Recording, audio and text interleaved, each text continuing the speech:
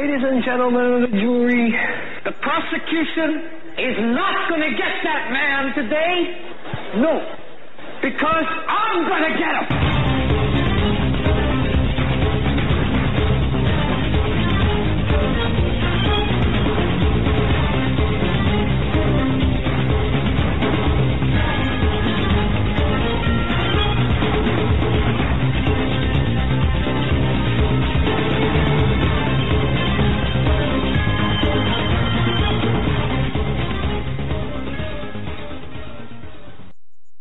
We are going to respond in a manner that is actually necessary in many cases. Talked to a lot of people today. I did not have a show today. I've just been so slammed with so many different things. You know, we don't have a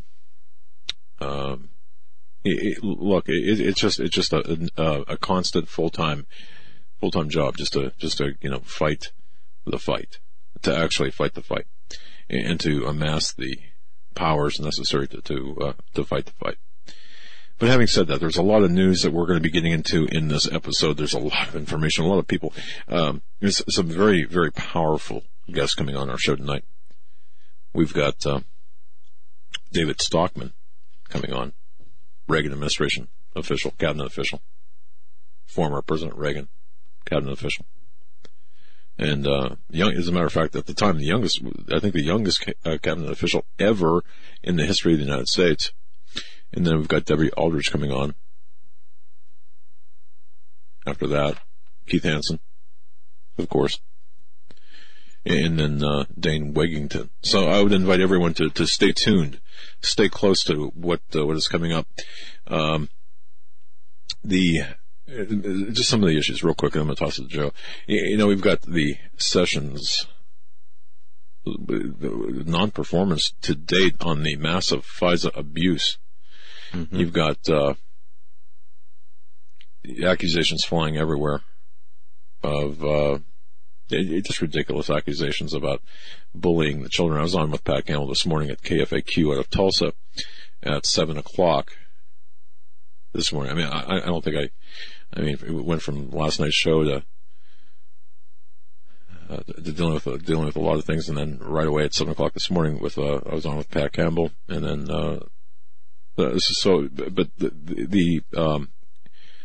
when I was on with Pat Campbell, Joe, it was really interesting because he played a clip of Donald Trump from what he said, and we had talked about this before about, it is what it is.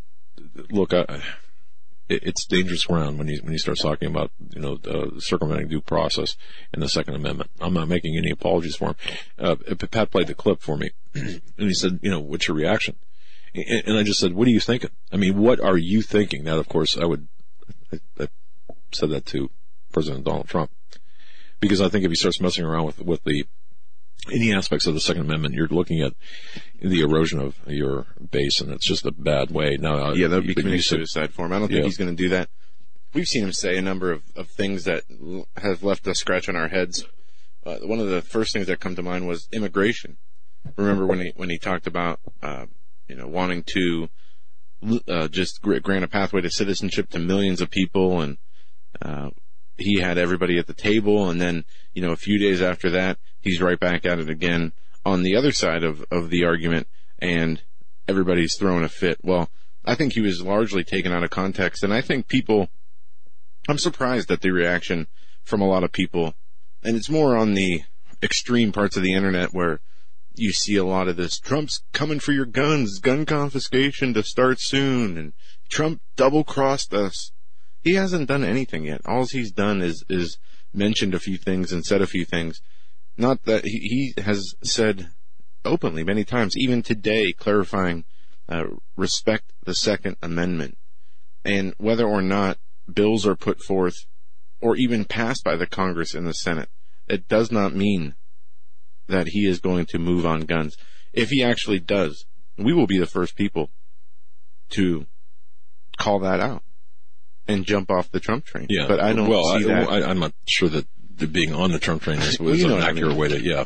But I just until action is actually taken, with this president, I don't put much stock into some of the periphery about what he says, especially when he's in bipartisan meetings. Yeah, that's true. This is something we've seen this behavior a number of times from President Trump. So I guarantee next week the media will be bashing him as he's saying things like nothing is going to be done about the Second Amendment.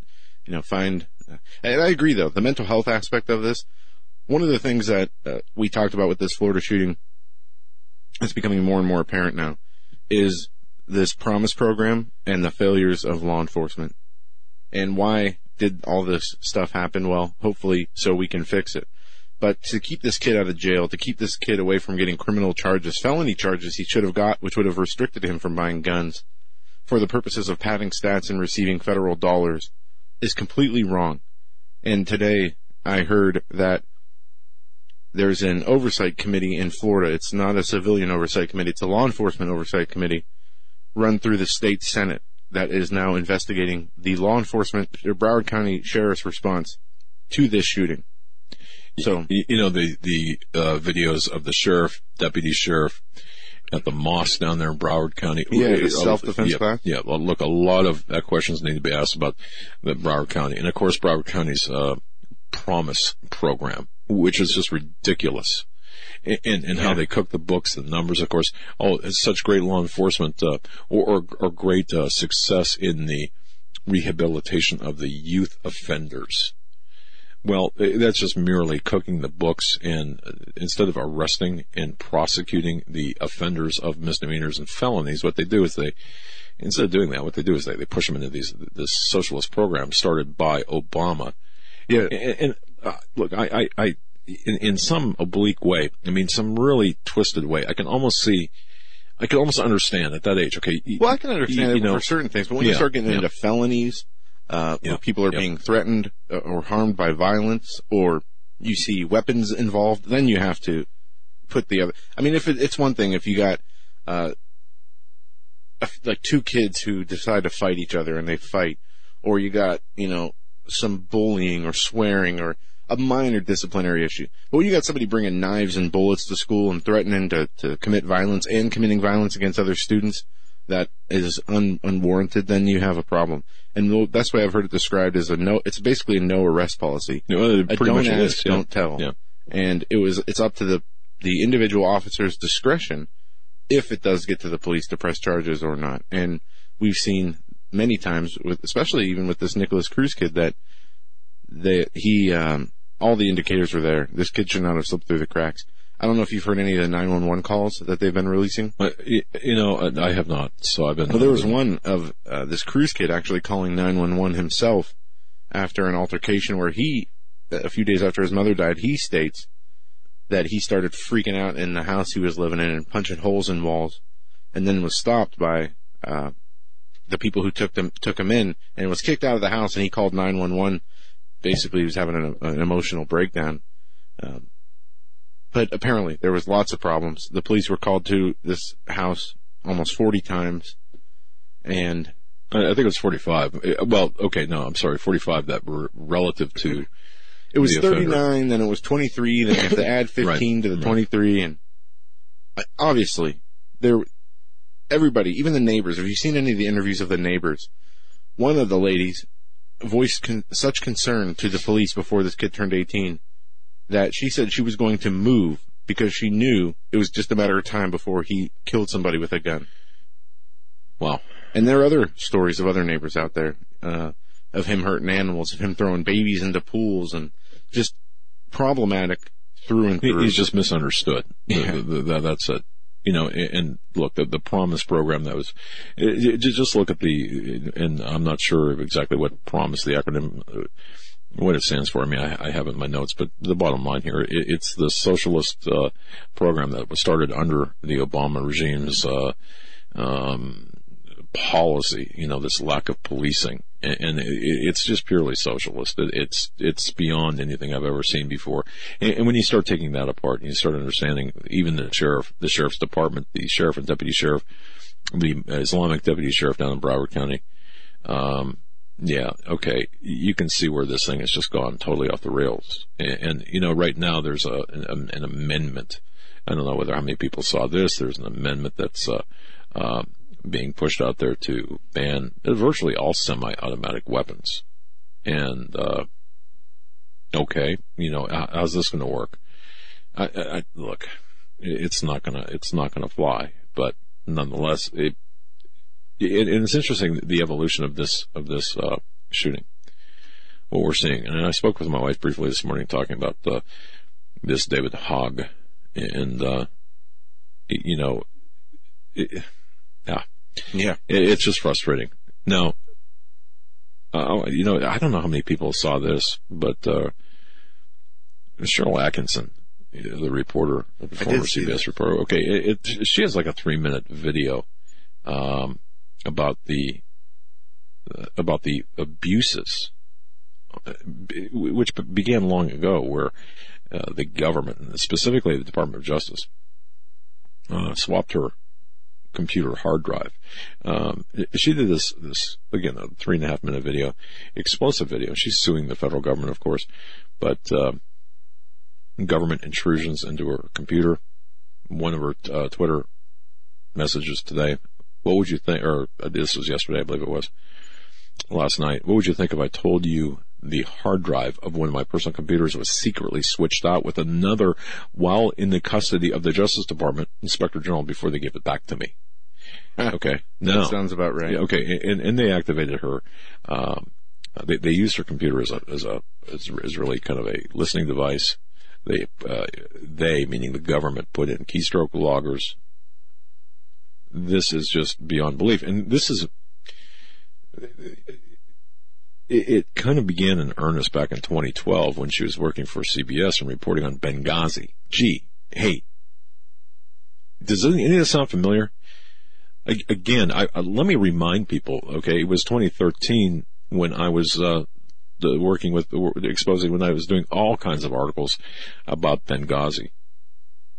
And I got that ringback, that suspicious ringback on my telephone, which some claim, without proof that, that was just fake news or false.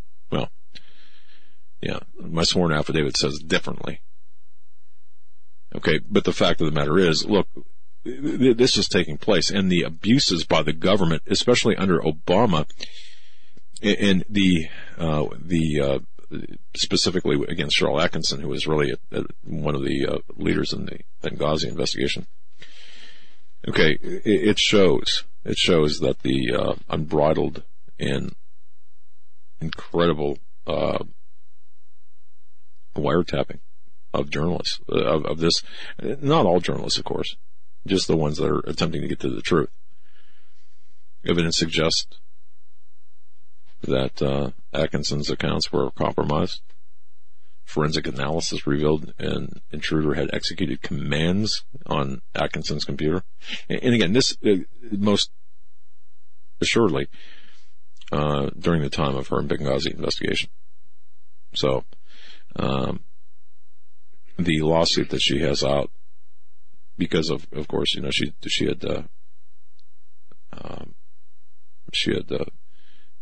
had her computers.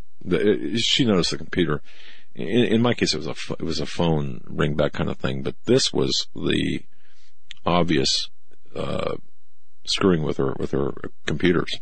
Yeah. So when she had the forensic analysis done, it was done right away, and the evidence was authenticated and verified. So, and this report also says CBS News is taking steps to identify the responsible party and their method of access. Well. And look, this is coming out with they'll never say. Yeah, but Russian bots. Well, yeah. It's crazy. So we have this spying by the government against the journalists. When I say journalists, I'm talking about the people who are not the members of the shadow government, shall we say, or not complicit with or working in concert with the shadow government, with the deep state. And I know those two terms are they're different entities, but for most people they use them interchangeably, and that's just to avoid confusion. And that's what I'll say the deep state and shadow government one and the same. But nonetheless, so you've got that. And you've got, of course, the FISA, and I mentioned earlier the FISA abuse, Jeff Sessions not really taking a front seat, allowing the Inspector General to take care of this. And then, of course, you've got the really a lot of information that has come forth about the just general abuses of by the Department of Justice, by the FBI, by the IRS. When you look back at this in the 2020 vision, or in hindsight, you can absolutely see how the Obama people, the people associated with Obama, he weaponized the FBI, politicized and weaponized the FBI, politicized and weaponized the Department of Justice, politicized and weaponized the IRS, compromised many of the cabinet and even some of the legislative, and even I would dare say some of the judicial people. And it's amazing how many people had fallen for this. When I say falling for this, I'm talking about how many people have kind of given him a pass. It's beyond anything I can comprehend. And we're seeing this come to fruition. We're seeing the exposure, and the deeper the exposure. And one of the things that I've got and I want to make sure people understand this. One of the things with respect to the email scandal, email crimes by Hillary Clinton. She had emailed Obama. All right, Clinton did. And one of the things people that really need to understand is those records, the email records that Obama and John Podesta had made sure of this. The proof of the emailing, the proof that Obama knew that Hillary Clinton was using a private server. It's being buried under the Presidential Records Act, which is an interesting way, as opposed to exerting executive privilege, in which case they would be forced to admit that classified information was transferred between Clinton while on foreign soil over a private server to Obama. And listen carefully to this. So to avoid having to admit that, Obama simply put all of the records under the classification of the Presidential Records Act. So thus insulating Clinton, but more importantly, insulating himself from any potential accusations of illegally handling classified information. So this is deep.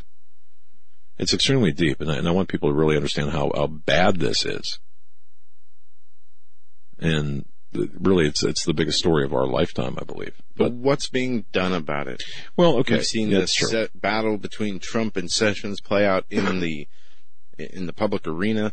And I heard today somebody make the point, why is this playing out in the public arena? Why is not Trump calling up Sessions privately and saying, hey, this is what I want. This is what I want you to work toward. This is what I want you to do, or how I want you to do it. Why is it that I heard Glenn Beck today for just a few minutes when I was running some errands, and he was... I'm sorry about that. Yeah.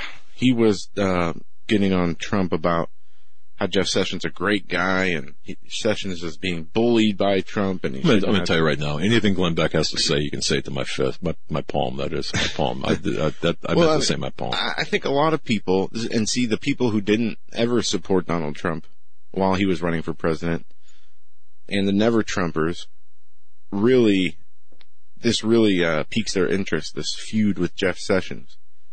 And you have a lot of the establishment types in Washington who also probably stand behind Sessions more so than Trump. So in that respect, if I'm reading the situation right, Trump has to be careful, at least what he does with Jeff Sessions. Now, I saw also a report on CNN today. Why? Because many people say, even Judge Napolitano today said that if Trump were to fire Jeff Sessions, that would give Mueller more ammunition. Not that he needs more ammunition. He's gone, well beyond the scope of his investigation, and he's looking into things that have nothing to do with the Russian collusion, which was the original mandate. Right. I mean, I think President Trump could get away with firing Jeff Sessions, but not only could he get away with it, I think he needs to. I think he needs to also, because he obviously is derelict in his duty as Attorney General, and that's one of the points Beck was making. He's saying, well, handing this investigation over to the Inspector General is, the process for something like this. This is the regular procedure, and breaking that procedure would not be right. But Jeff Sessions is pushing this off. He had dinner with, right? He dined with Rod Rosenstein. Rod Rosenstein, yeah. Yep. In a show of solidarity, it was said on the news today. But, and also Noel Francisco, who's the Solicitor General, by the way, which is a legal position. But, yeah, okay, go on. And there was an article today in New York Magazine. Mueller has Trump family in the crosshairs. And it goes on to talk about, some of the stuff we're talking about, the Mueller investigation, saying that Mueller's looking into Trump's business in Russia before his presidential run, also his finances, looking for money laundering evidence, apparently. But they're not going to find anything.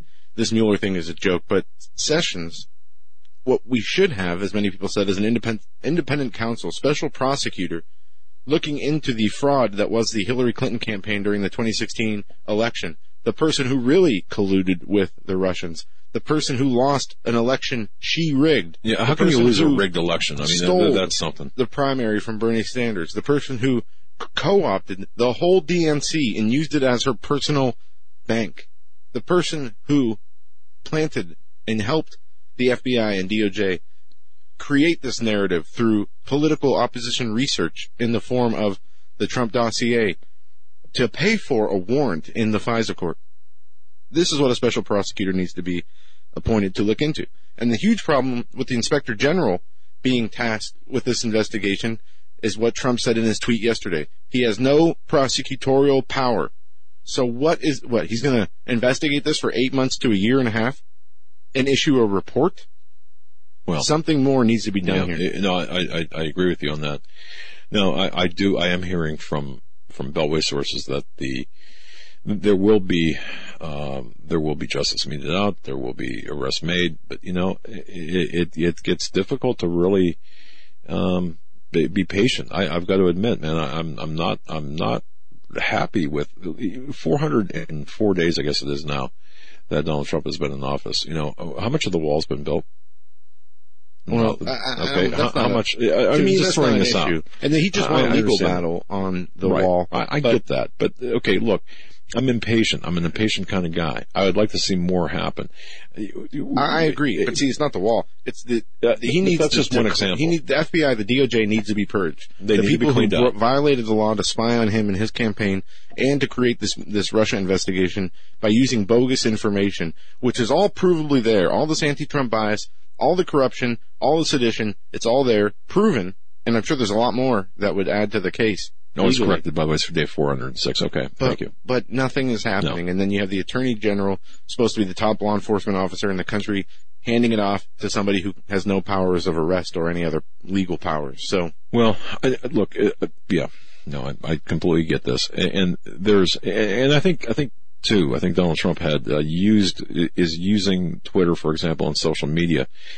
For example, the tweet yesterday morning, I think it was 6:30 in the morning, where he, he's tweeting out, why is Jeff Sessions asking the Inspector General to investigate potentially massive FISA abuse? It's going to take forever, has no prosecutorial power, and already late with the reports on Comey and et cetera. Isn't the IG an Obama guy? Referencing Horowitz. And yes, he's an Obama guy. Now, at surface level, I can accept that. Okay, now, however, I am not justifying this at all, but I'm just saying that what I'm hearing, and I'm not going to say where I'm hearing this from, is there will be prosecutions, and it's going to be done. It's going to be forced. There's going to be like a pincher movement for prosecutions coming from a newly invigorated IG department, despite the fact that, this guy wasn't an Obama appointee.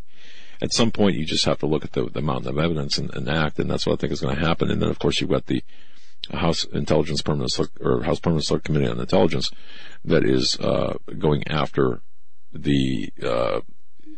tomorrow. Well, tomorrow, I think upwards of maybe close to 3 dozen. I'm getting anywhere between 2 dozen and 3 dozen. So you figure this out.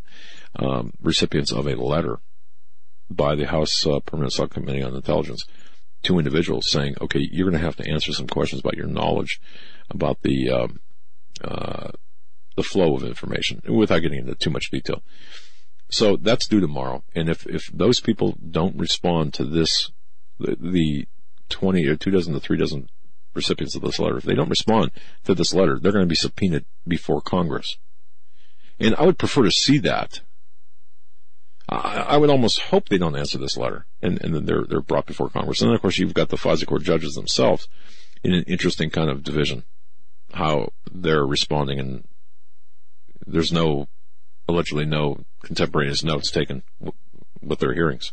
Well, we are up against the break. When we come back, we're going to continue to talk about the Trump presidency and what is the lack of motivation from the DOJ. We're also going to talk about, we're going to go across the ocean into Europe, where Angela Merkel has finally admitted the no-go areas in Germany, as well as a recent government report highlighting that refugee influx into Germany has fueled violent crime surge.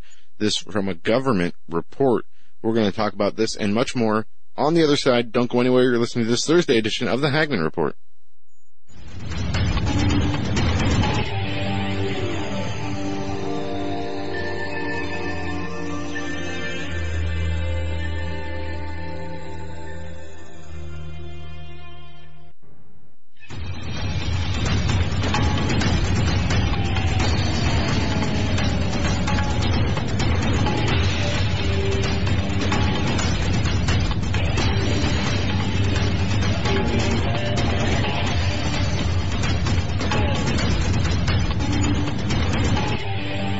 And welcome back to this edition of the Hagmann Report. You know, it's fantastic when we've got, it's so great when we've got legends, and I do mean legends, political and historical legends joining us, and that is the way of our next guest. Of our guest right now, we're going to take a little bit of a turn away from the discussion about the FISA abuses and such, and we're going to turn toward really the economic crisis.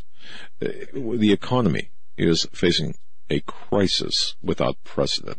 Now, folks, if you go to David Stockman's Contra Corner, you're going to see where he provides his readers with the real story, strategies, and profiting off the chaos of what's really taking place. A little bit about David Stockman, of course, and I mentioned him in the opening of the show. He's an American politician and former businessman who served as a Republican U.S. representative from the state of Michigan, and as the director of the Office of Management and Budget under President Ronald Reagan. Mm-hmm. All right, the father of Reaganomics. Yeah. So with that, we want to just issue a very warm welcome to Mr. David Stockman. Sir, welcome to the Hagmann Report. I'm very happy to be with you. You know, I've been called a lot of things over my career, but not a legend. So thank you very much. Hopefully we shed some light on these immense problems that we have. Well, I'll tell you something. I've been following your work and your columns. Of course, David Stockman's Contra Corner. You've been cited by numerous publications all across the internet and in print as well. Fantastic work you've done, and of course your book, which is just a fabulous book, Trumped: a Nation on the Brink of Ruin and How to Bring It Back. Of course, if you go to David Stockman's ContraCorner.com, click on the book right there. It's featured there, and it's a fantastic book, and I so appreciate you have written it. So, yeah, I saw your Twitter, your most recent tweet. I don't know if you want to start there or where you want to start, but boy, we got some issues, don't we? Yeah, let me maybe start with the big picture. I think we're really confronted by a triple crisis. Number one, a monumental fiscal calamity like nothing I've seen in my lifetime, and I started as an aide on Capitol Hill in 1970, so that was a long time ago, but we're facing in the year ahead a $1.2 trillion deficit that's only going to get worse with time. It adds up to at least $15 trillion over the 10 years ahead, and that means that if we don't change the fundamental direction, and I see no prospect of that right now, even from the Republicans and, on Capitol Hill and Trump in the White House, we're going to end up with 35 trillion of national debt, not the 20 we have today, but the 35 trillion before the end of the next decade, it's like something like 140% of GDP. You get into the zone of no return. You get into the Greece problem, the Italy problem. You get into a nightmare because, we have a unique demographics in our country. Everybody's pretty much aware of that. I'm part of it. I was born in 1946, the first year of the baby boom. It lasted till 1962. There was 80 million people born during that period, and they're all going to be retiring after 2020, which means the pressure on Social Security and Medicare and what I call the welfare state generally is going to get just that much more immense at a time when these deficits are already gigantic and they're going to be crushing economic growth. So that's the first crisis. The second is what I call the deep state takeover of our democracy. And we're not talking just about the issues you've been on recently, and I'm on board with you on those, the FISA, warrant abuse, and so forth. But I think it also has caused a massive expansion of the military-industrial surveillance complex that is really part of what's bankrupting us fiscally, and it leads to a foreign policy that I call the imperial policy, the American empire, that does not protect the safety and security of citizens in Lincoln, Nebraska, or Bangor, Maine, but does generate lots of enemies and lots of chaos in places around the world, from Afghanistan to Syria to North Africa to the Ukraine, for that matter, that are none of our business. So that's the second big problem, because in a sense, the military-industrial complex and the neocons have taken over the Republican Party.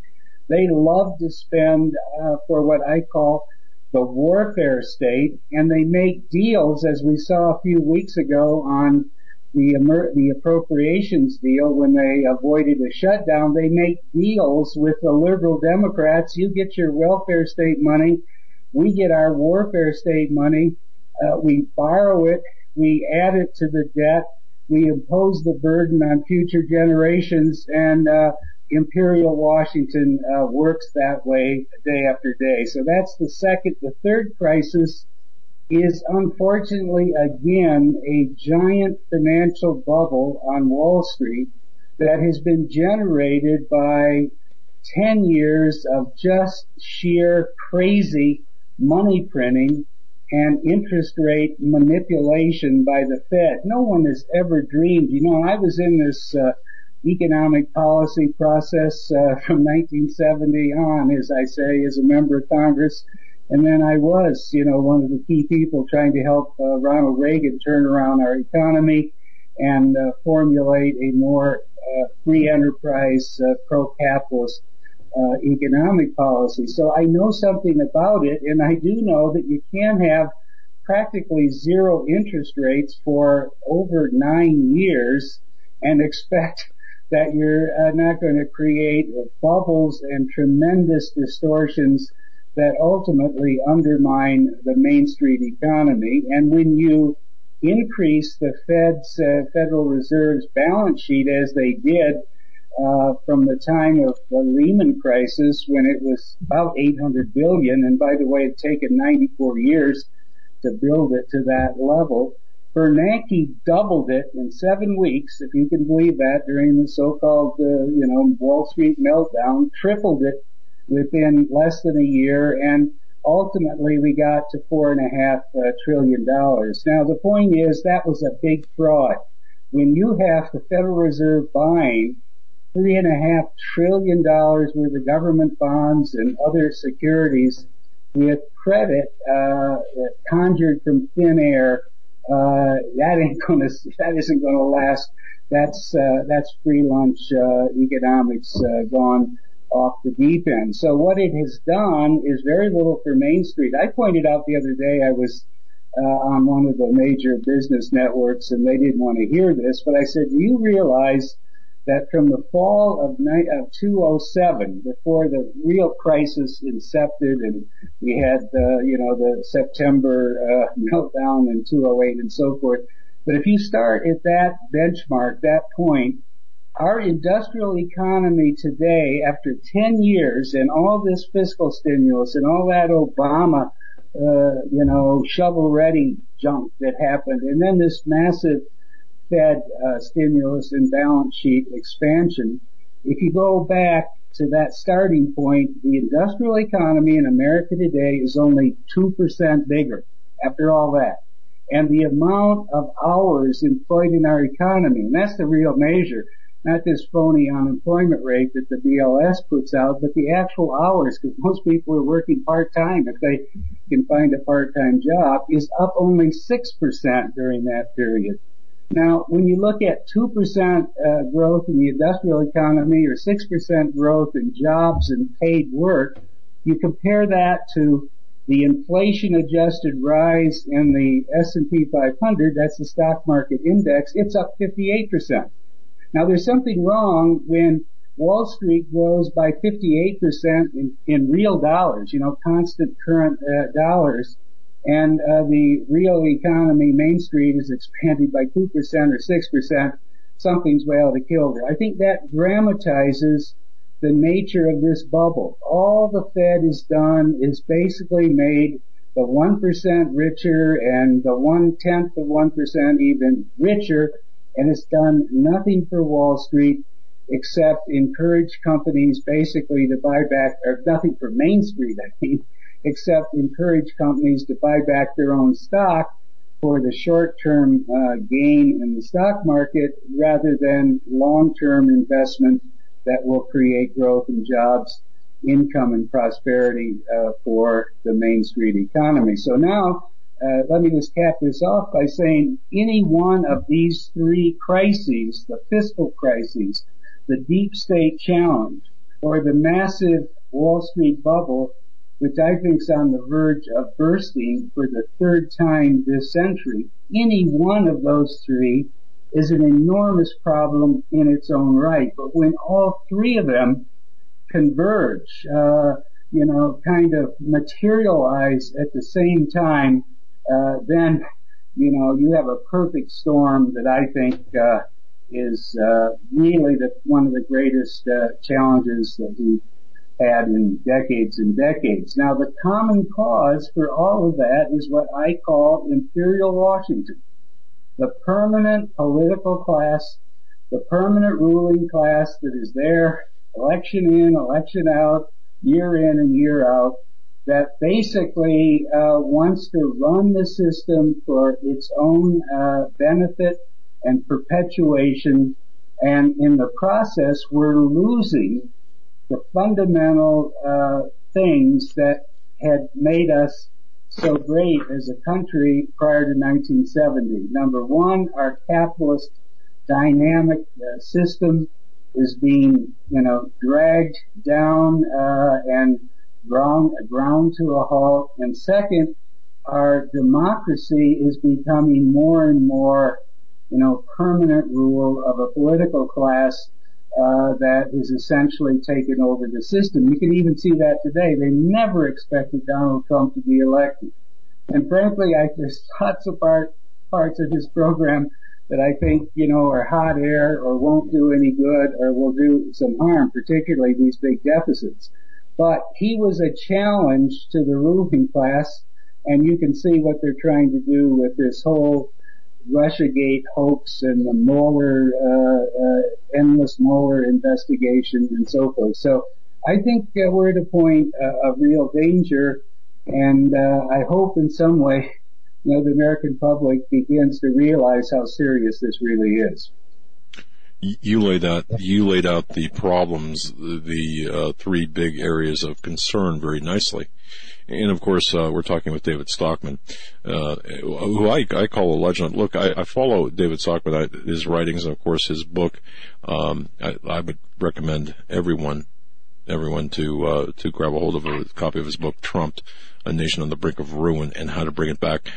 I know you addressed this, largely, but how much of this does President Donald Trump know, and what's he doing about it?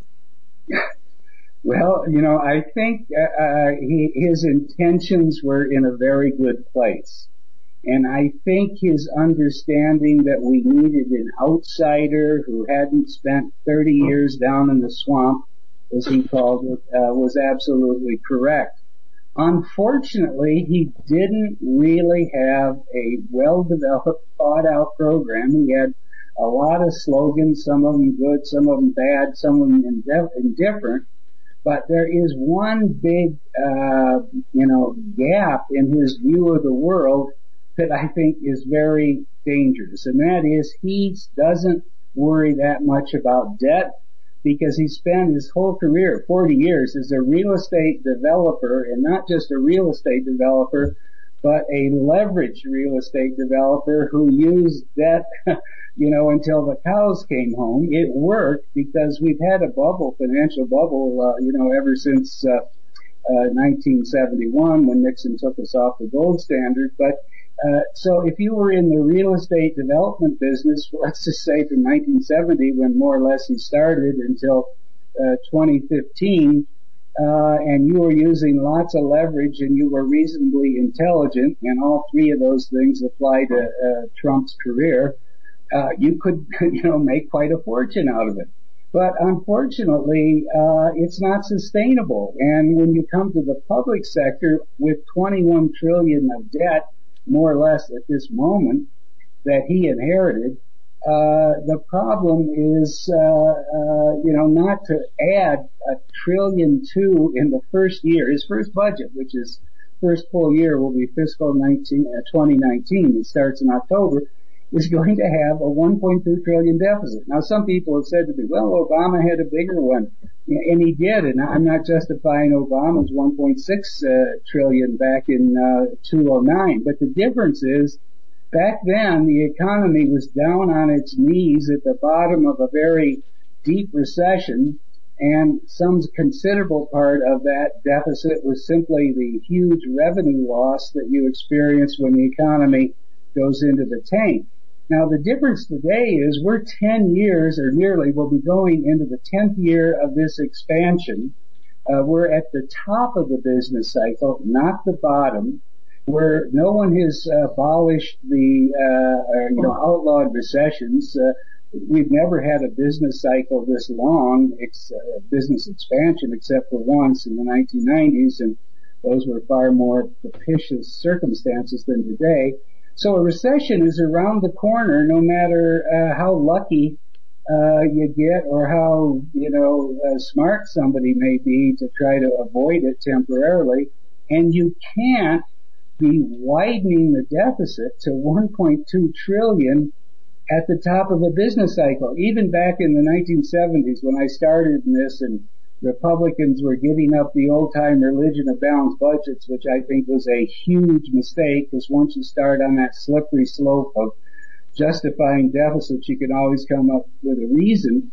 But even back then, everyone thought you may have a deficit at the bottom of the cycle during a recession to help, stimulate and levitate the economy back to a normal growth path. But once that's done, you got to get back to fiscal discipline. You've got to balance the budget, or even maybe generate a slight surplus, so that the next time the cycle goes bad, you have some dry powder, and you're not just building up debt that never stops. So that's what they thought in the 70s. But here we are today, and we have a Republican administration that has just added $500 billion to the deficit for fiscal 2019, on top of the $700 billion they inherited from Obama and the Congresses that came before. That is catastrophic. That cannot be justified this late in the business cycle. And yes, I do like tax cuts, but even as I argued back in 1981 in the Reagan White House, you have to couple tax cuts with reduced spending and shrinking the welfare state and the warfare state. They didn't even think about that. They just cut taxes by $300 billion. They raised spending by $200 billion, half for defense, half for non-defense. Threw in almost unlimited money for disaster relief. No one knows where it's going, and how much is going to be wasted, but I can tell you it'll be considerable. Rather than repealing Obamacare is so essential and fundamental, they're now in the process, which I just find shocking, of actually bailing out Obamacare by funding, and the Republicans are behind it, and Trump's behind it, these big insurance companies bailing them out so they can continue to offer cheaper insurance to whoever Washington thinks ought to get it. So, that when you put that all together, it's very concerning. The Democrats, of course, take you down the primrose path of bigger and bigger national debt.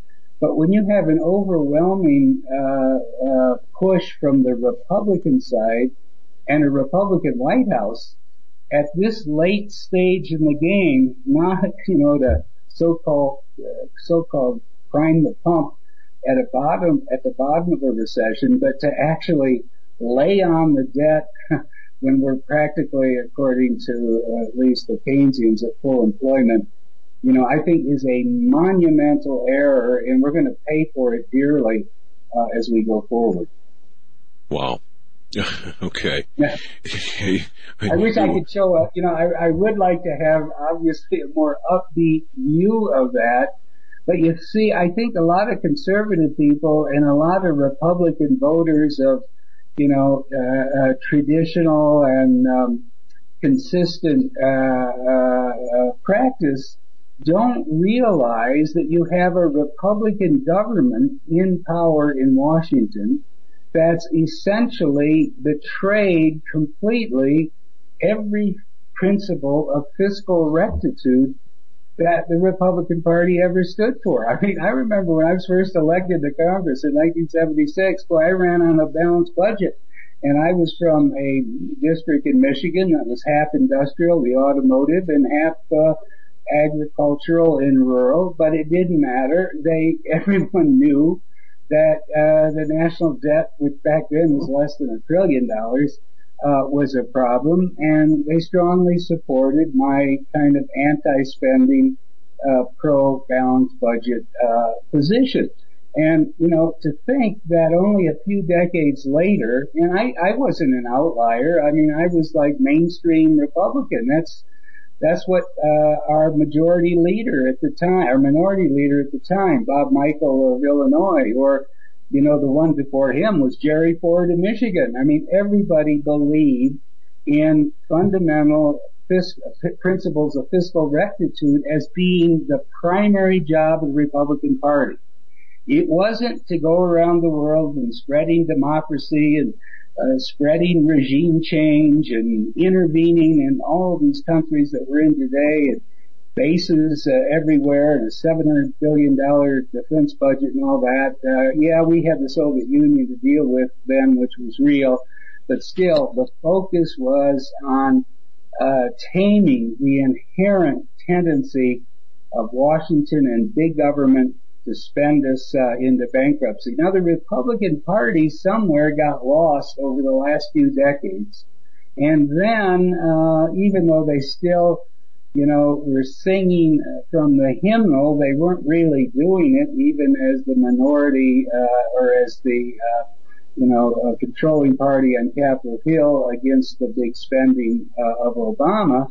But then when they finally won the sweepstakes, House, Senate, and White House, they're not even singing from the hymnal anymore. I mean, when is the last time you've heard anybody talk about the fiscal problem or the debt? Do they realize they're about ready, to have the Treasury financing $1.2 trillion of debt in the year ahead? And that's worse because it's coming at the very time when finally these Keynesian academics and theoreticians at the Federal Reserve have finally realized even they have to stop printing money. They've got to start shrinking the Fed's balance sheet.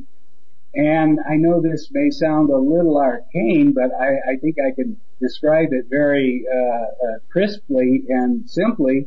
Instead of buying government debt by the trillions as it has been over the last 10 years, the Federal Reserve now is embarked on a course of shrinking its balance sheet, which means it will be selling existing debt at a 600 billion rate into the bond pits of Wall Street. So think about this now, this drunken duo that you have on the banks of the Potomac, the U.S. Treasury selling 1.2 trillion of new debt at the same time that the Federal Reserve is selling, effectively dumping, 600 billion per year of existing debt. Now, it doesn't take, even second grade math to add that to 1.8 trillion of supply, government debt, 2-year money, 5-year money, 30-year money, flowing into the bond pits of Wall Street looking for a home.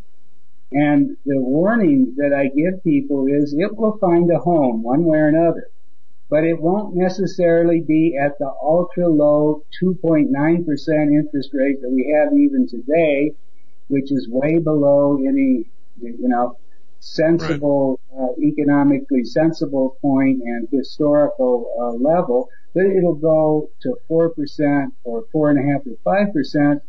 And now that will upset the apple cart everywhere because Wall Street is based on 2%, 2.5% debt.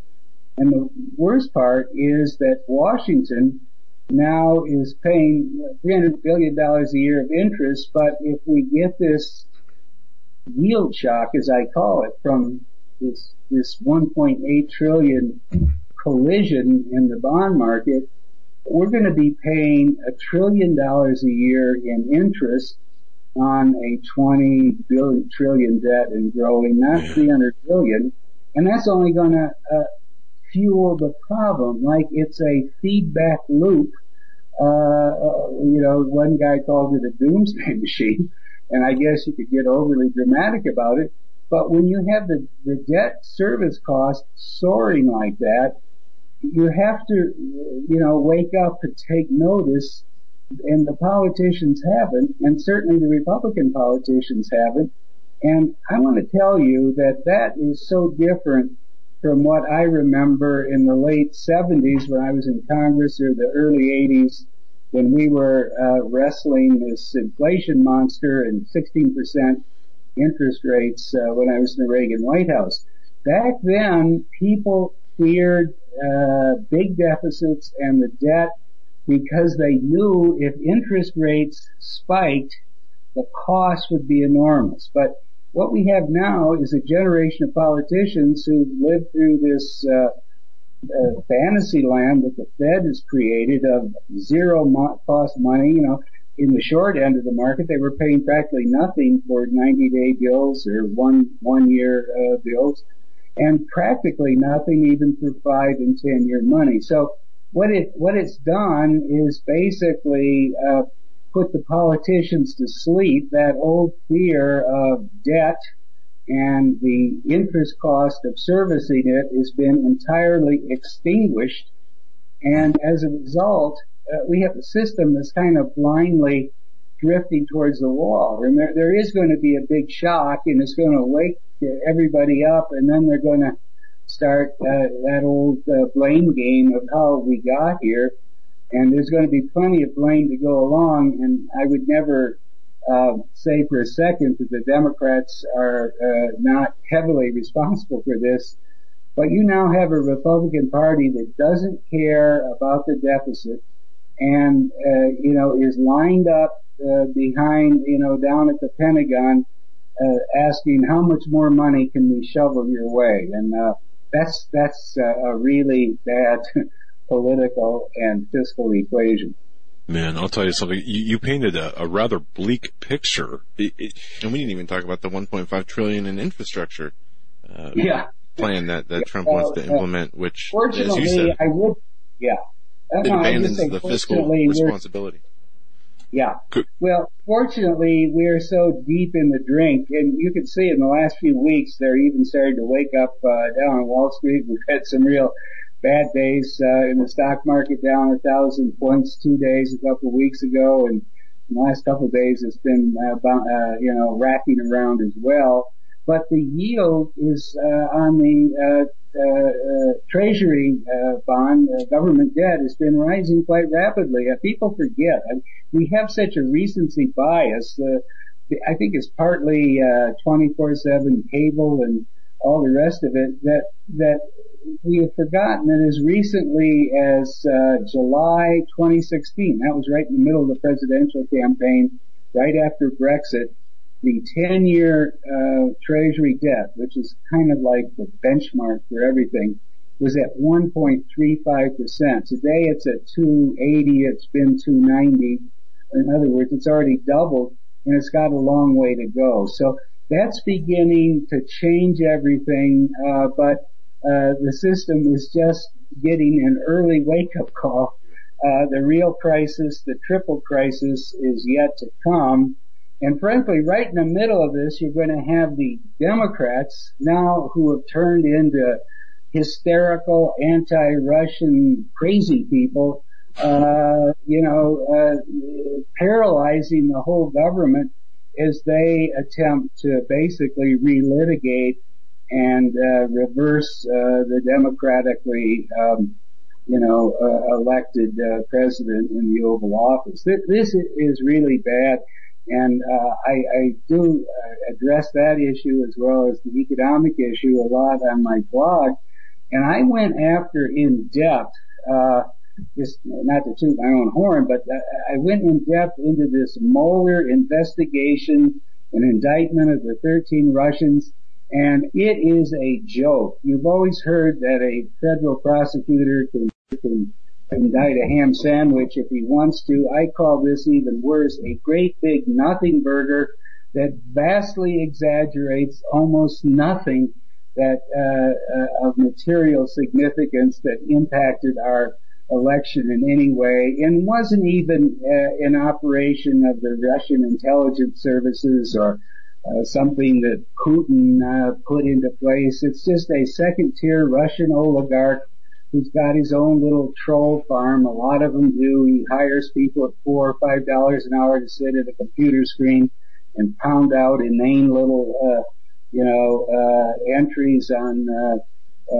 Twitter or Facebook that are in English as a third language. I mean, even the stuff that's in the indictment is pathetically stupid, and I can't imagine that even Kim Kardashian's 59 million followers would have been in any way confused or influenced by that. So the point is, this is one big joke that they're trying to turn. You listen to CNN or some of the others, and it's a sophisticated operation that was pulling the democracy right from under us.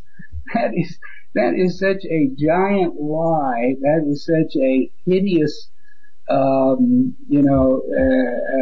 distortion of what's there that I can't believe we've arrived at this point. I mean, I have to tell you that what the Democrats and the progressive left, so-called, is doing today is far worse than anything Joe McCarthy ever imagined in terms of inciting public hysteria about a non-threat back in the 1950s. And I'll cap that off with one little thing that maybe brings this point home. I happen to live in New York City, where we have an apartment building that's on the 19th floor, and we're right on the East River. And I'll tell you, to paraphrase Sarah Palin, when I look out my window, I can see more GDP in New York than the entirety of Russia. In other words, the GDP of the greater New York area is 1.6 trillion. Russia's 1.3 trillion. It's a pipsqueak. It's a small economy. It's a huge hydrocarbon patch with some wheat fields and broken down factories, and that's about it. It is no threat to us or to Germany or the UK or anybody else.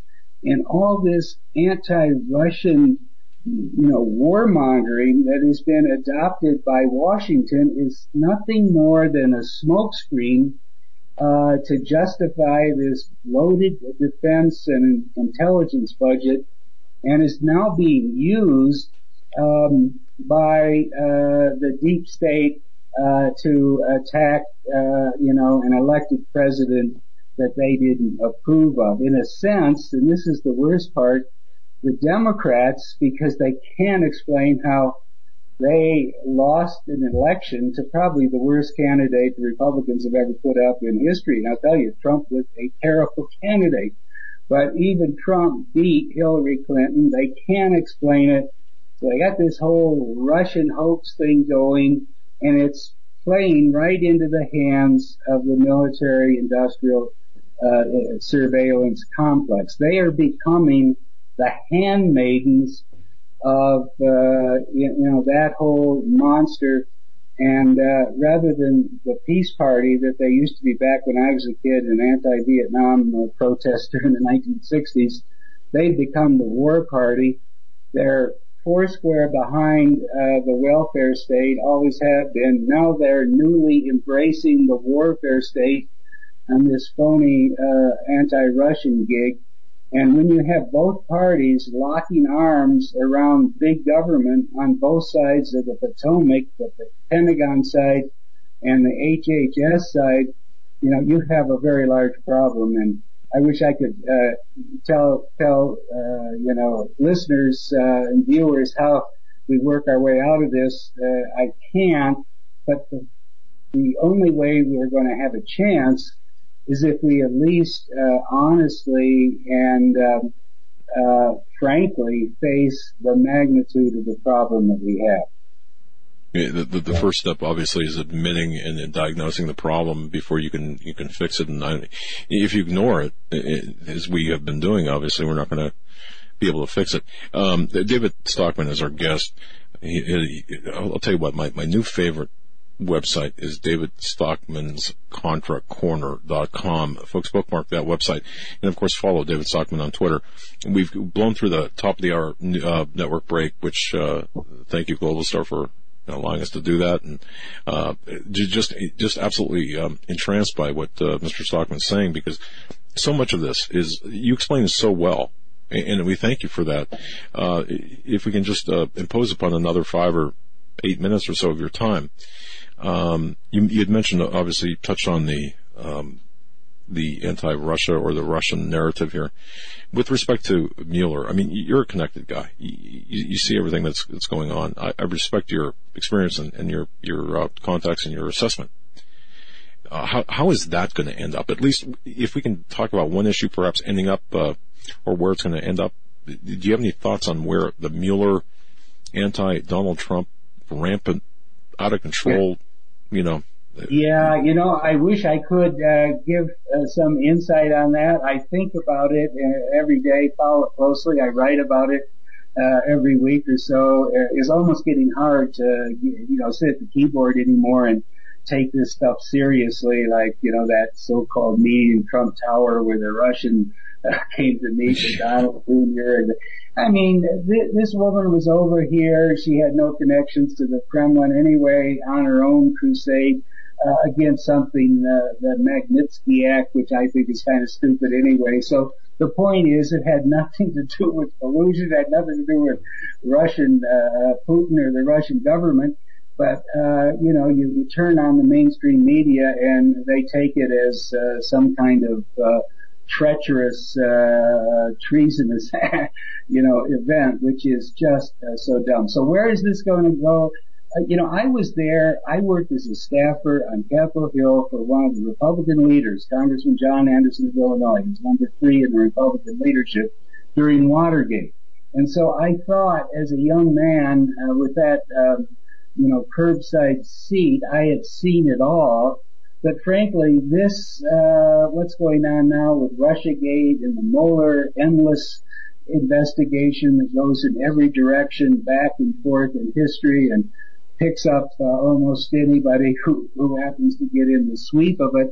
This far dwarfs anything we saw in Watergate. So I have a hard time understanding how this is all going to unravel. I don't think he's going to end up going after President Trump himself, but I do think he's going to try to take everyone down around him, including his son-in-law and maybe even his sons, as part of a concerted effort to basically punish the electorate for electing the wrong candidate. That's the only way I see it. And it's going to get really bad. It's going to get really bad. And back in the day in Watergate, when I was a young kid, I did work for one of the Republican leaders, so I was on the floor of the House every day. And I can't imagine what they're saying in the cloakroom, but this is going to be an unprecedented clash. If the economy falters and Wall Street collapses, I think the Republicans will cut and run with Donald Trump. You know, he came into Washington as an outsider, as a renegade, as a disruptor. They've made peace with him temporarily because they desperately needed to pass a tax bill to say they'd done something.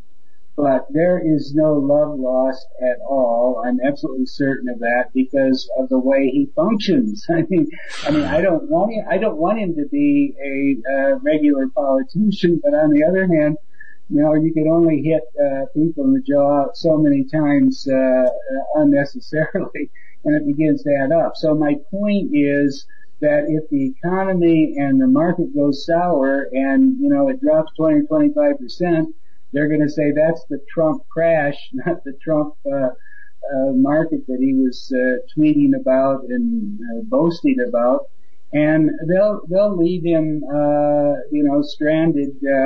And whether he can survive that or not, I just don't know. But I do know that he came to town with almost no friends because he was an outsider. He was a Democrat only a few years ago, no friends in the Republican Party.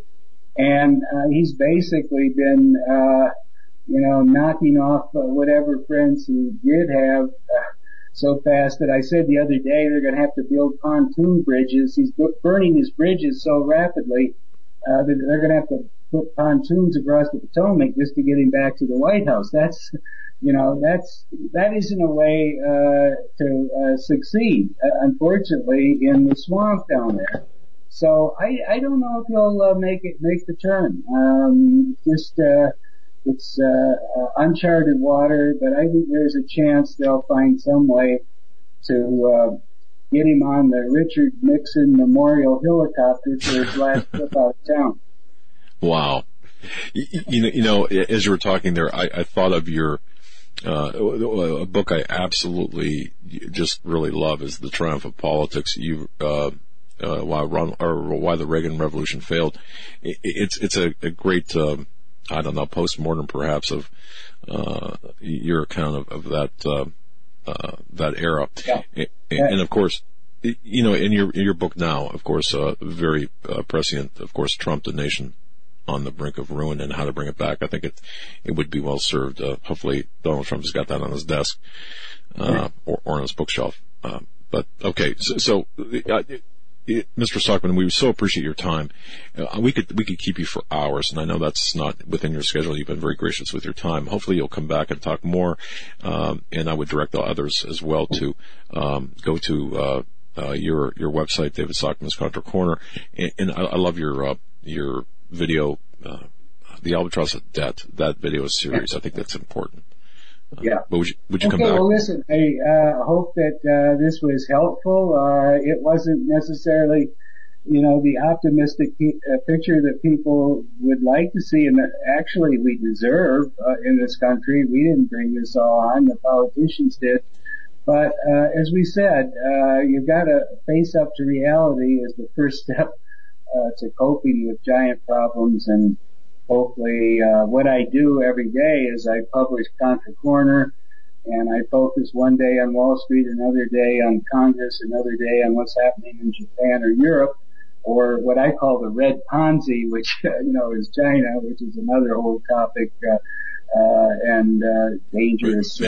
We're gonna have to bring you. That could fill a program and a half. Yeah. Anyway, happy to be on your show, and we'll try again another time. Beautiful, man. Thank you so very much for your gift of expertise there, your knowledge, your assessment. As somewhat dire as it was, but nonetheless truthful and head on. So, again, thank you for your gracious gift of time, sir. We know you're very busy, but we really appreciate it. Thank you very much. All right, my friend. Again, the book, Trumped, A Nation on the Brink of Ruin and How to Bring It Back. That's David Stockman, ContraCorner.com. You know, Joe, in the run-up to this interview, I spent a lot of time on his website and really going through his articles, and I realized how much, when we talk about the different aspects of government, the financial problems, the economic problems, people, I suddenly realized that people think they know what the hell they're talking about. They have no clue. They don't know.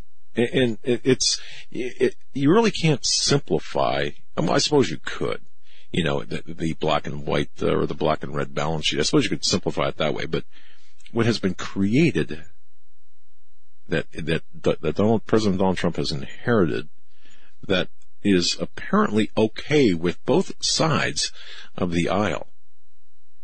Man, it's not so black and red. I mean, it is, but it's not. There's just a lot of back stuff going on to that. So, David Stockman's Contra Corner, and I follow him on Twitter.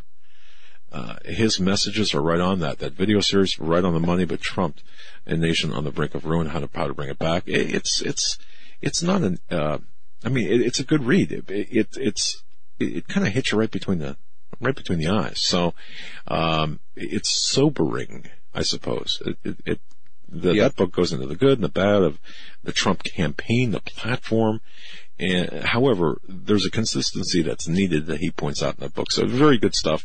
We want to thank, Mr. David Stockman, of course, a man, again, a legend. One of the youngest cabinet members of Reaganomics. Yeah, definitely Reaganomics. Hey, folks, you heard history here. Steve Menking on our Daily Show yesterday said something that kind of caught my attention. He said, "What's the difference between $20 trillion in debt and $200 trillion in debt?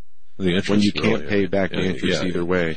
And you know what, folks? Family members or families that are so far into debt that they're forced into bankruptcy. At some point, it just doesn't matter how far into debt you are. You're just never going to get out of that hole. Yeah. So this is where we find ourselves, and this is a very sobering assessment. Remember, he pointed out where the confluence of the baby boomer generation, the deep state, the warfare machinery, and then of course the I don't know. Well, you have the taking us off the gold standard, the quantitative easing, the printing money, and then you add on top of that the household debt being at all-time highs in the trillions, credit card debt, but and then you have the housing markets. Then you have all these other bubbles that are fragile at times and seemingly becoming more fragile. See, and that speaks to me real quick. That speaks to me that if you're not insulated against the coming economic disasters, then you've been duly warned. I guess you've been duly warned. And for example, real estate, it can go down in value. We've seen that happen. Go up in value ridiculously. Gold and silver, to me, from after hearing him, it makes me appreciate gold and silver more as insurance against whatever's coming. That's just my point of view. But go on, Joe. It's funny because my insurance against what's coming is your gold and silver. So. Yeah. Okay. Well, and my gold and silver is I'm trying to figure out. Let's see. Maybe John's gold and silver. How's that? That works for me. Anyway, we have our next guest with us. Debbie Ulrich is joining us. She's a political pundit. She studied journalism. She lived in the EU and the Middle East for 13 years, 4 of those, under Sharia law. That's fascinating. And we're going to bring her on to talk about a number of things from her time in living in Saudi Arabia to the Florida school shooting. And she was just a few miles from the school. I got me a lot of questions about the Parkland shooting and her take on this. And she's just a fantastic political pundit, as you mentioned. So Debbie Aldrich is if you haven't heard her before, you're in for a treat. Is she with us? Yep, she's ready to go. Oh, that's great. Okay. I'm here. Hey. Hi. How are you? I'm great. Thank you so much for having me on. Well, we so appreciate it. It just, as I say, it just keeps better, getting better and better and better. And thanks for your patience. We had David Stockman on, the father of Reaganomics, and just, wow, but anyway. I was listening to that, and I was in real estate, during the real estate crash. The bubble, it rose so high, and I kept saying there's no way it could sustain itself. And of course it crashed. So, I've worn a lot of hats over the years. Let's put it that way. Well, see, that was my know-it-all anti-parenting or against my father's advice, back in the day. Buy high and sell low. Okay. I bought my first house. I got to tell you, I bought my first house under the Carter administration. And I think my interest rate was just a measly 18%. It was some crazy number. I don't know what it was, but yeah. Yeah, I think my first house was at 17% interest rate. So this interest rate that we have now, even if it goes up a little bit, is still amazing compared to what we were buying homes years ago. Right. And definitely you want to buy low and sell high. Well, yeah, unless you're just a stupid kid and, let's buy high and sell low and show your parents the what for. All right. Debbie, and thanks for your patience, but, if you don't mind, tell a little bit about yourself to the audience, the new listener, you're the first time guest here and we so appreciate you coming on. So kind of, if you don't mind, just tell us and tell the audience a little bit about yourself. I'll keep it really short. I've had a really crazy life. My husband keeps telling me that's the book I need to write. I was raised in the military. My father was in the Air Force, and we lived all over the world when I was growing up, and my parents put us in all kinds of things. I went to French school when we lived in France. I took ballet in France. He took us to see everything too. We went through East Germany when I was a little kid, when the wall was still up, and through Romania and Czechoslovakia and Yugoslavia when they were still part of the Eastern Bloc, and saw things that kids don't normally see, like tanks in the city and in the streets, But it was like second nature to me as my siblings and I grew up. All three of us gravitated to doing something internationally. So I went to Saudi Arabia for 4 years, given the chance, working with McDonnell Douglas, and we were down by Yemen, lived in Yemen for 4 years. It was a 2-year contract, and we signed back up. I had lived in Turkey prior to that, so it wasn't as foreign to me as it was to a lot of other Western women that were there. And I worked with them, cultural liaison and personnel support services, trying to help bridge that gap. But it was, for me, I look at everything as an adventure. And I think that's the way my parents raised us. To me, going there wasn't like, oh my gosh, I'm going to this country that women can't drive. I was like, yay, I get a driver. And I'm going to a country that's not opened up to tourism, so I'm going to see things that other people can't see. I'm going to experience things that other people can't experience. Yes, I understood that I was an infidel, that, you have to obey their culture and their law, which I did. I didn't have a problem with that. I didn't have to cover my head. I only had to wear kind of a long dress, not an abaya or anything like that. It wasn't that crazy. So I was actually treated quite well. And when I have said that on social media, like last year, I got blasted really horribly as being a sympathizer. And I know the problems that we're having right now. I was actually in Germany when in September of 2015 when the refugees started coming in. I saw it firsthand. I was in Bavaria where they were coming in. I was in Austria. I saw signs everywhere, refugees welcome here. I saw them lying all over in the train stations with these blue sleeping bags.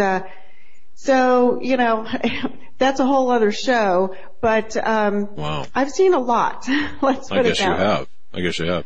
Yeah, I didn't get that when you're talking about your experiences and then described as a sympathizer. I did not get that from what you were saying. So, okay, it was more. It was an a observer. Different kind of, as things were coming around last year, especially during the campaign. I think when people were pitting sides, and I did get a lot of hate comments, but my whole, trying to talk about it was bringing yes, this is a different environment we're in, and I could do a whole show on what this situation that we've been in with the refugees and how it all evolved. And when I saw it evolve, I go to Europe often, like annually, biannually, usually, and I go to London often, and I saw the change from 2006 to 2 years ago, where you would go to London prior to 2006, even when I was living in Saudi, and they would take their thobes and abayas off at 10,000 feet in the airplanes, and they were in their designer jeans and outfits, and you couldn't tell them apart from anybody else. And then in 2006, they stopped. And there was a big swing there, but it had been coming for a long time, with the Ayatollah, the fall of the, Shah, Iran, propping up these terrorist groups, and they started to morph and got more powerful. And of course 9/11 was a big, catalyst for them to say, look what we've done, and they began to morph some more, where I think people, including Muslims, became scared, even the moderate ones. And then Brexit happened. And Brexit was voted in 6 months before our president was voted in. And so I went to London right after our election. That's a crazy story. I went to Trump's very last rally in Grand Rapids that ended in like 1:30 in the morning. Got to my hotel at 3 a.m., took a flight at 8 a.m. To Detroit, from Detroit to Florida, where we have a home, and watched the election come in there with my family. And the next day I said, we're going to London, because I knew he was going to win. So we're going to go to London because I have to talk to the people to find out what the Trump effect has on Brexit. Because to them, I knew it was going to be just more, gave Brexit more, I want to say gravitas. It gave it more momentum. The problem is there's a lot of globalists over there as well, and they've been pushing back against Brexit. But the interesting thing is, I went to I went to London right after our election, and I didn't see one thobe or one abaya.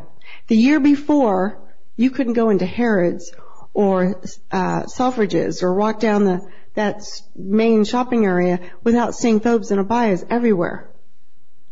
So what you're saying, you're saying that the American election had that much of an effect, an immediate effect on Brexit.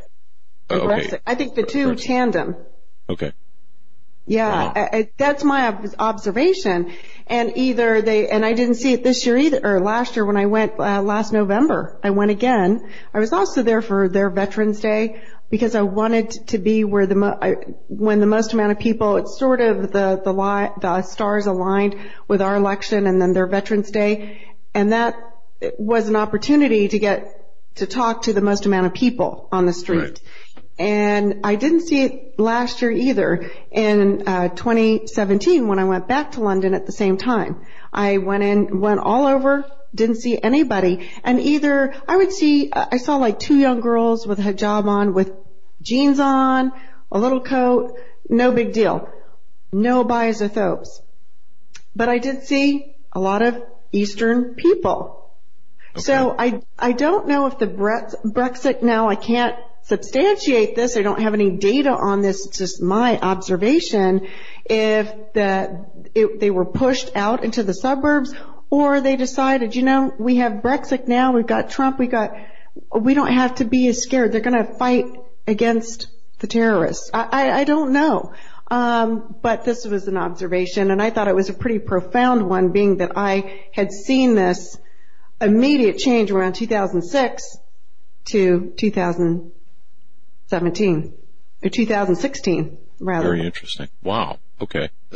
Deborah, let me ask you this. We have seen in the last few days some reports coming out of Germany. We've seen Angela Merkel even have to admit about the no-go zones in Germany, and now a government report that has come out Wednesday by the government has shown that the refugee wave of people that have come into the country are responsible for a huge amount of violent crime and a surge in violent crime, and that now they're finally starting to see all across Europe pushback from the population there, as all of Europe is facing growing public unease on this open border policy. Do you think we'll see Europe have a change of pace? We've seen France, the president of France, come out and actually take a hard stance against Islamic immigration, and now we're seeing these reports come out in Germany. Do you think we're seeing a change of policy here in Europe? I do. I don't think it's fast enough, but I do. And I can tell you, back in 2015 when I saw the refugees coming in, and then about, 8 months later, I met on another flight some folks Germans that lived in Frankfurt. Now, I had been to Frankfurt. We actually were going on that trip in September of 2015. We were going to go to Munich. And we changed our flight because we heard of the flood of refugees coming in and changed it to Frankfurt. So we had just been in Frankfurt 8 months prior to meeting this couple on another flight. And they said that if a building in Frankfurt, which we didn't see any refugees there at the time, 2015, she said if a building had a door or hallway, there were refugees living in it, and that people weren't happy. So I know that there were people there who weren't happy at the time, but I think their voices were silenced. I've seen that in Sweden and Norway. We've seen that throughout Europe because it wasn't, that's not the narrative that their media wanted people to see, the atrocities that were actually happening, because we have a huge cultural difference, as well as there were people that came in with those refugees that were supposed to be from Syria and Iraq that came from Africa as well. There were, fake refugees, if you will, that were being embedded in this group of people. They weren't given, there was no plan, for one thing, as to where they were going to be put. How are they going to assimilate? Now, I know there's been some assimilation that's happened. I've seen refugees in France actually learn to speak French pretty quickly and fluently. I mean, you're going to have to if you're going to survive. But they have had problems in France as well. They took that refugee town, I think it was last year, near Calais, and they bulldozed it down because it was just became really atrocious with the hygienic, situation. So it's just been a really mixed bag of worms for everybody over there. But I think the pushback has been coming, especially now that Trump won the election. I think he's been pretty vocal about this, as his supporters have been. We've seen Brexit also. I think the separation from the EU has also been I think a flag to the EU that, this isn't acceptable. Brexit was a referendum on immigration. Although if you talk to some people, they will say, oh no, it was economic. No, it wasn't. If you talk to Nigel Farage, who was the voice of Brexit, it was on immigration. So I think these are red flags. Yeah. Okay. All right. So a marked, definitely observable change based on not just the election, but Brexit and the confluence of the two. I think so. Wow. Okay. All right. And the shift is turning, I suppose. Is it continuing or is it kind of like a pendulum? I'm not really sure. Like I said, I was there just in November, and I'm going back. So here's another thing that I think is also that the people, the insiders, the Muslims embedded in these countries, I shouldn't say embedded, but are in these countries. So we know that Muslims have been around for a long time here in America and in Europe, especially if you go back to when the Shah fell. A lot of Iranians came as refugees to other countries, and they assimilated pretty darn well. You really couldn't, they didn't go around wearing their hijabs or anything like that. And there's quite a few here in Utah. I mean, I'm in Florida right now, but we also, our main residence is in Utah. And there has been an Iranian resistance movement for many, many years, and it's only grown in size and scope. And they are communicating with people inside the country. And one of the biggest reasons why we saw ISIS and Hezbollah and Hamas, become so big is because Iran, that is an oil-rich country, has been funding these terrorist organizations. And it didn't help that then our previous administration gave Iran billions of dollars. while the citizens in Iran are lacking jobs and food. And here the Ayatollah regime has tons of money, billions from us and billions from the oil rich country that they live in, and they sell to places like Japan and China and North Korea. You know, some are our allies and some aren't our allies, but they're selling their oil, and yet they have had death to America chants. But that is really propaganda. The people in Iran, the real people in Iran, they want liberty. And so we're seeing this now, this rise, and I think slowly people throughout the EU, a lot of people, the Iranians around the world have known this was coming. Remember in 2009 when Obama had his Arab Spring, the Iranians were chanting, Obama, Obama, are you with us or them? Ooh. And he did nothing. He went silent.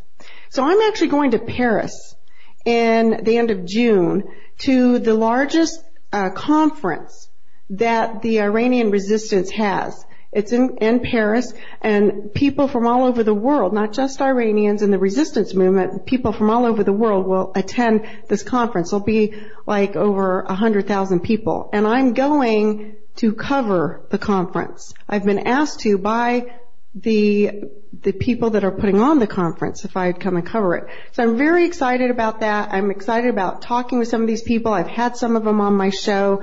This is pivotal because if that regime doesn't succeed, we actually have a chance to see peace in the Middle East. We've got to get rid of that evil, nefarious regime whose only goal is to keep the Middle East in turmoil and not help their citizens.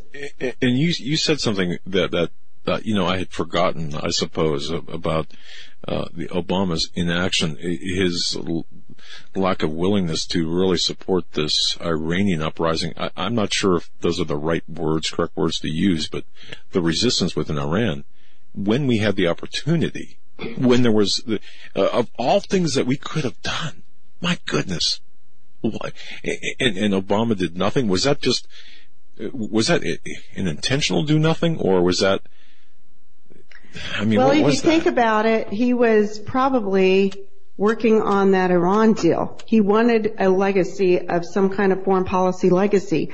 And he probably in the background was trying to work on this Iran deal. We know now that he was working with the drug cartel and the Hezbollah and trying to get this Iran deal, to work.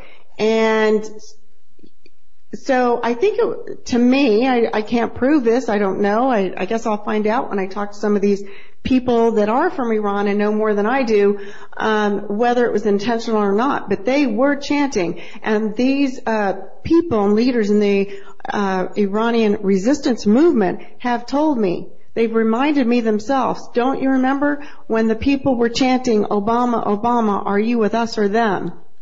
Because he ignored them during the Arab Spring. Now we saw how well it worked though in Egypt, which it almost caused that country to, implode, and it took a while for it to, so maybe it was a blessing, I don't know. But at the time, they were desperate. The people, the citizens of Iran are desperate. And we see the women, it's illegal in Iran to not wear a hijab, to cover your head. We've seen these women taking off their hijabs and saying, we want liberty.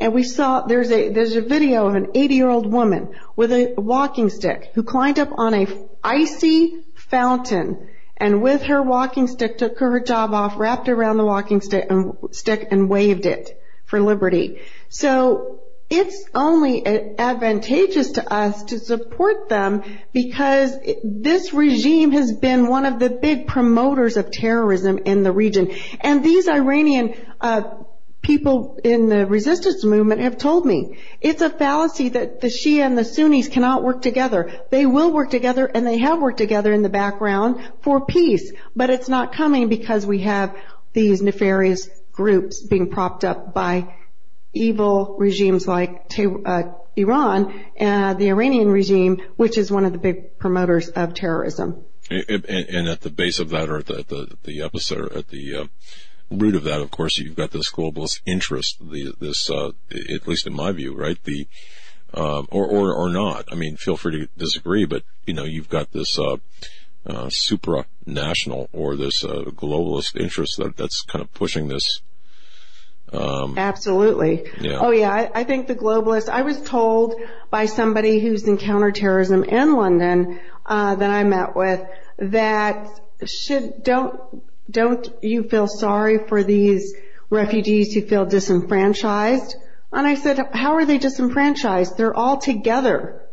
They're all living together like in their own no-go zones, with their own Sharia laws, with their own, and it becomes like a gang mentality. And I'm not saying all these people that are in these refugee camps are evil or anything like that, but what happens to a kid in a gang situation? When one person starts talking to the other and you feel isolated, you kind of rally together. And that's what has happened.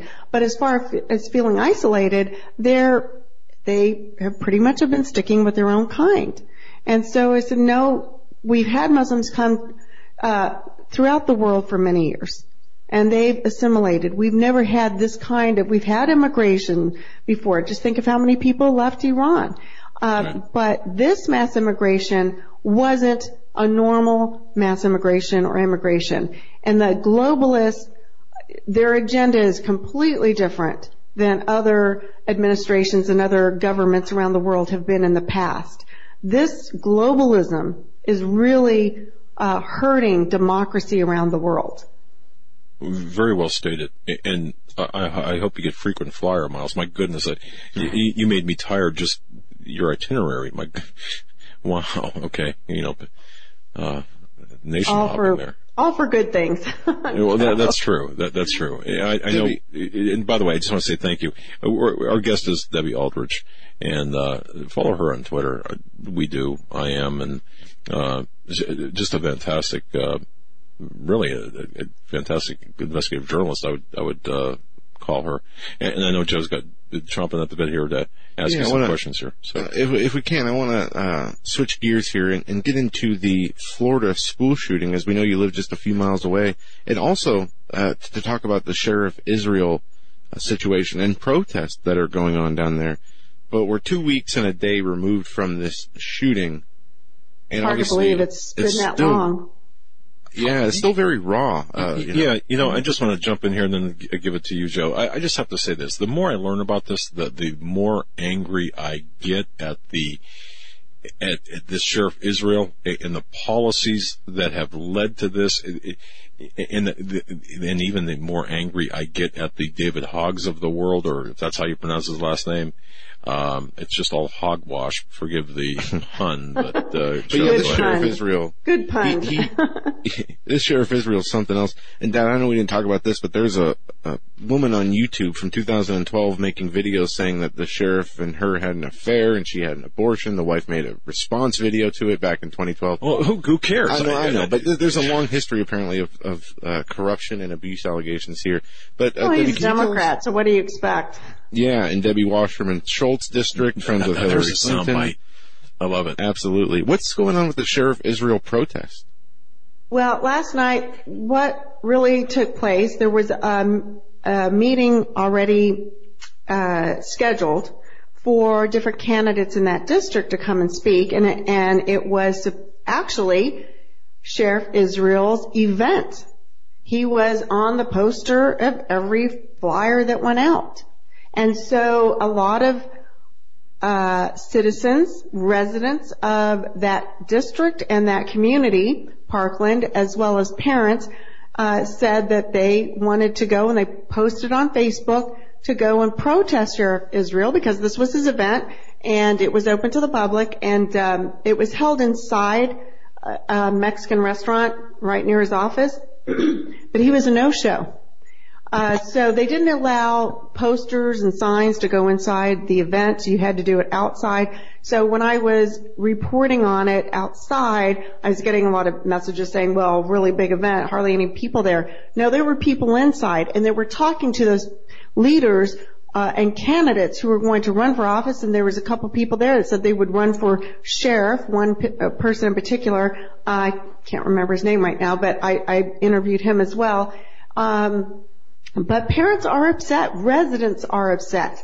And the people that were there, the protesters that were there, and I talked to all of them, they're conservatives. And that happens to be a pretty blue district. And of course, Deborah Wasserman Schultz, nowhere to be seen or heard from with this horrible situation that has taken place. And frankly, probably for good reason, because she already has enough to answer for. And, but the problem is, and the residents there see it. Unlike what you hear on CNN and everything else, the residents there know it and see it. It was the FBI and it was Sheriff Israel and that department that dropped the ball.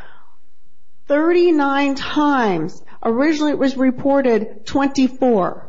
But last night they were all telling me, no, it was 39 times that kid was reported on of being abusive, anger management, threat of suicide, all these things, and they were ignored.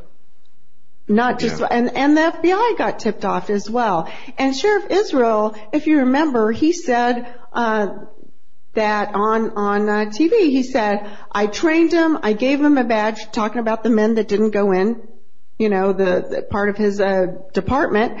Those 4 officers who didn't go in, the shooting took 6 minutes. They waited outside for 4 minutes until another police department came in and they went in. But all those 4 from Sheriff Israel's department had bulletproof vests on and were armed. And he said, I trained them, I gave them a badge, and it's not my fault. So he totally exonerated himself from any guilt with that statement. But where does the buck stop? How do you hire people that aren't going? I couldn't go in. I couldn't stand by and listen to kids scream. I don't think most people could, armed or not armed. You'd find a way. You'd be doing something. You wouldn't just be sitting there. There's been all kinds of narratives. So there was a lot of, frustration, anger, and a lot of false narrative that this is somehow the fault of the NRA and guns. No, it's called a breakdown in the system and the gun-free zones.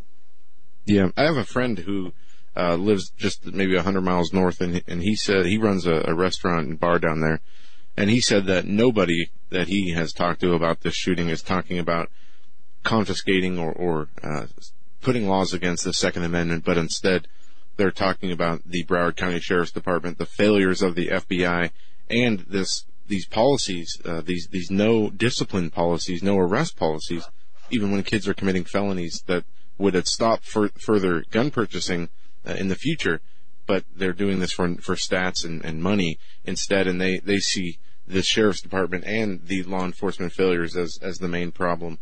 And it's just amazing to me that even after you have all this information coming out about these failures and whether there was a stand-down order or the cops just didn't go in, it's unthinkable that 4 cops would not go in. But was there a stand-down order, Debbie? Do you know?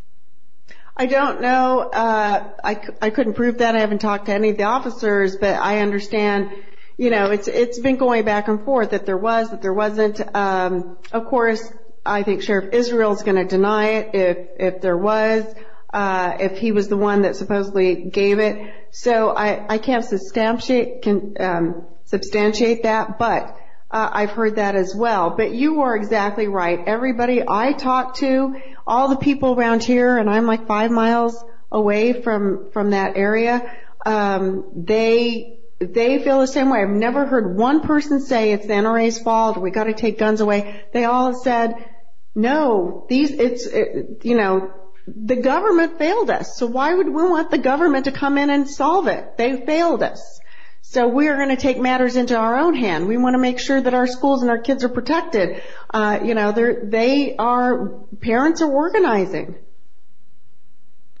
Yeah, and we're going to continue to see these shootings happen until we can have a real conversation and put down our emotional reactions to events like this.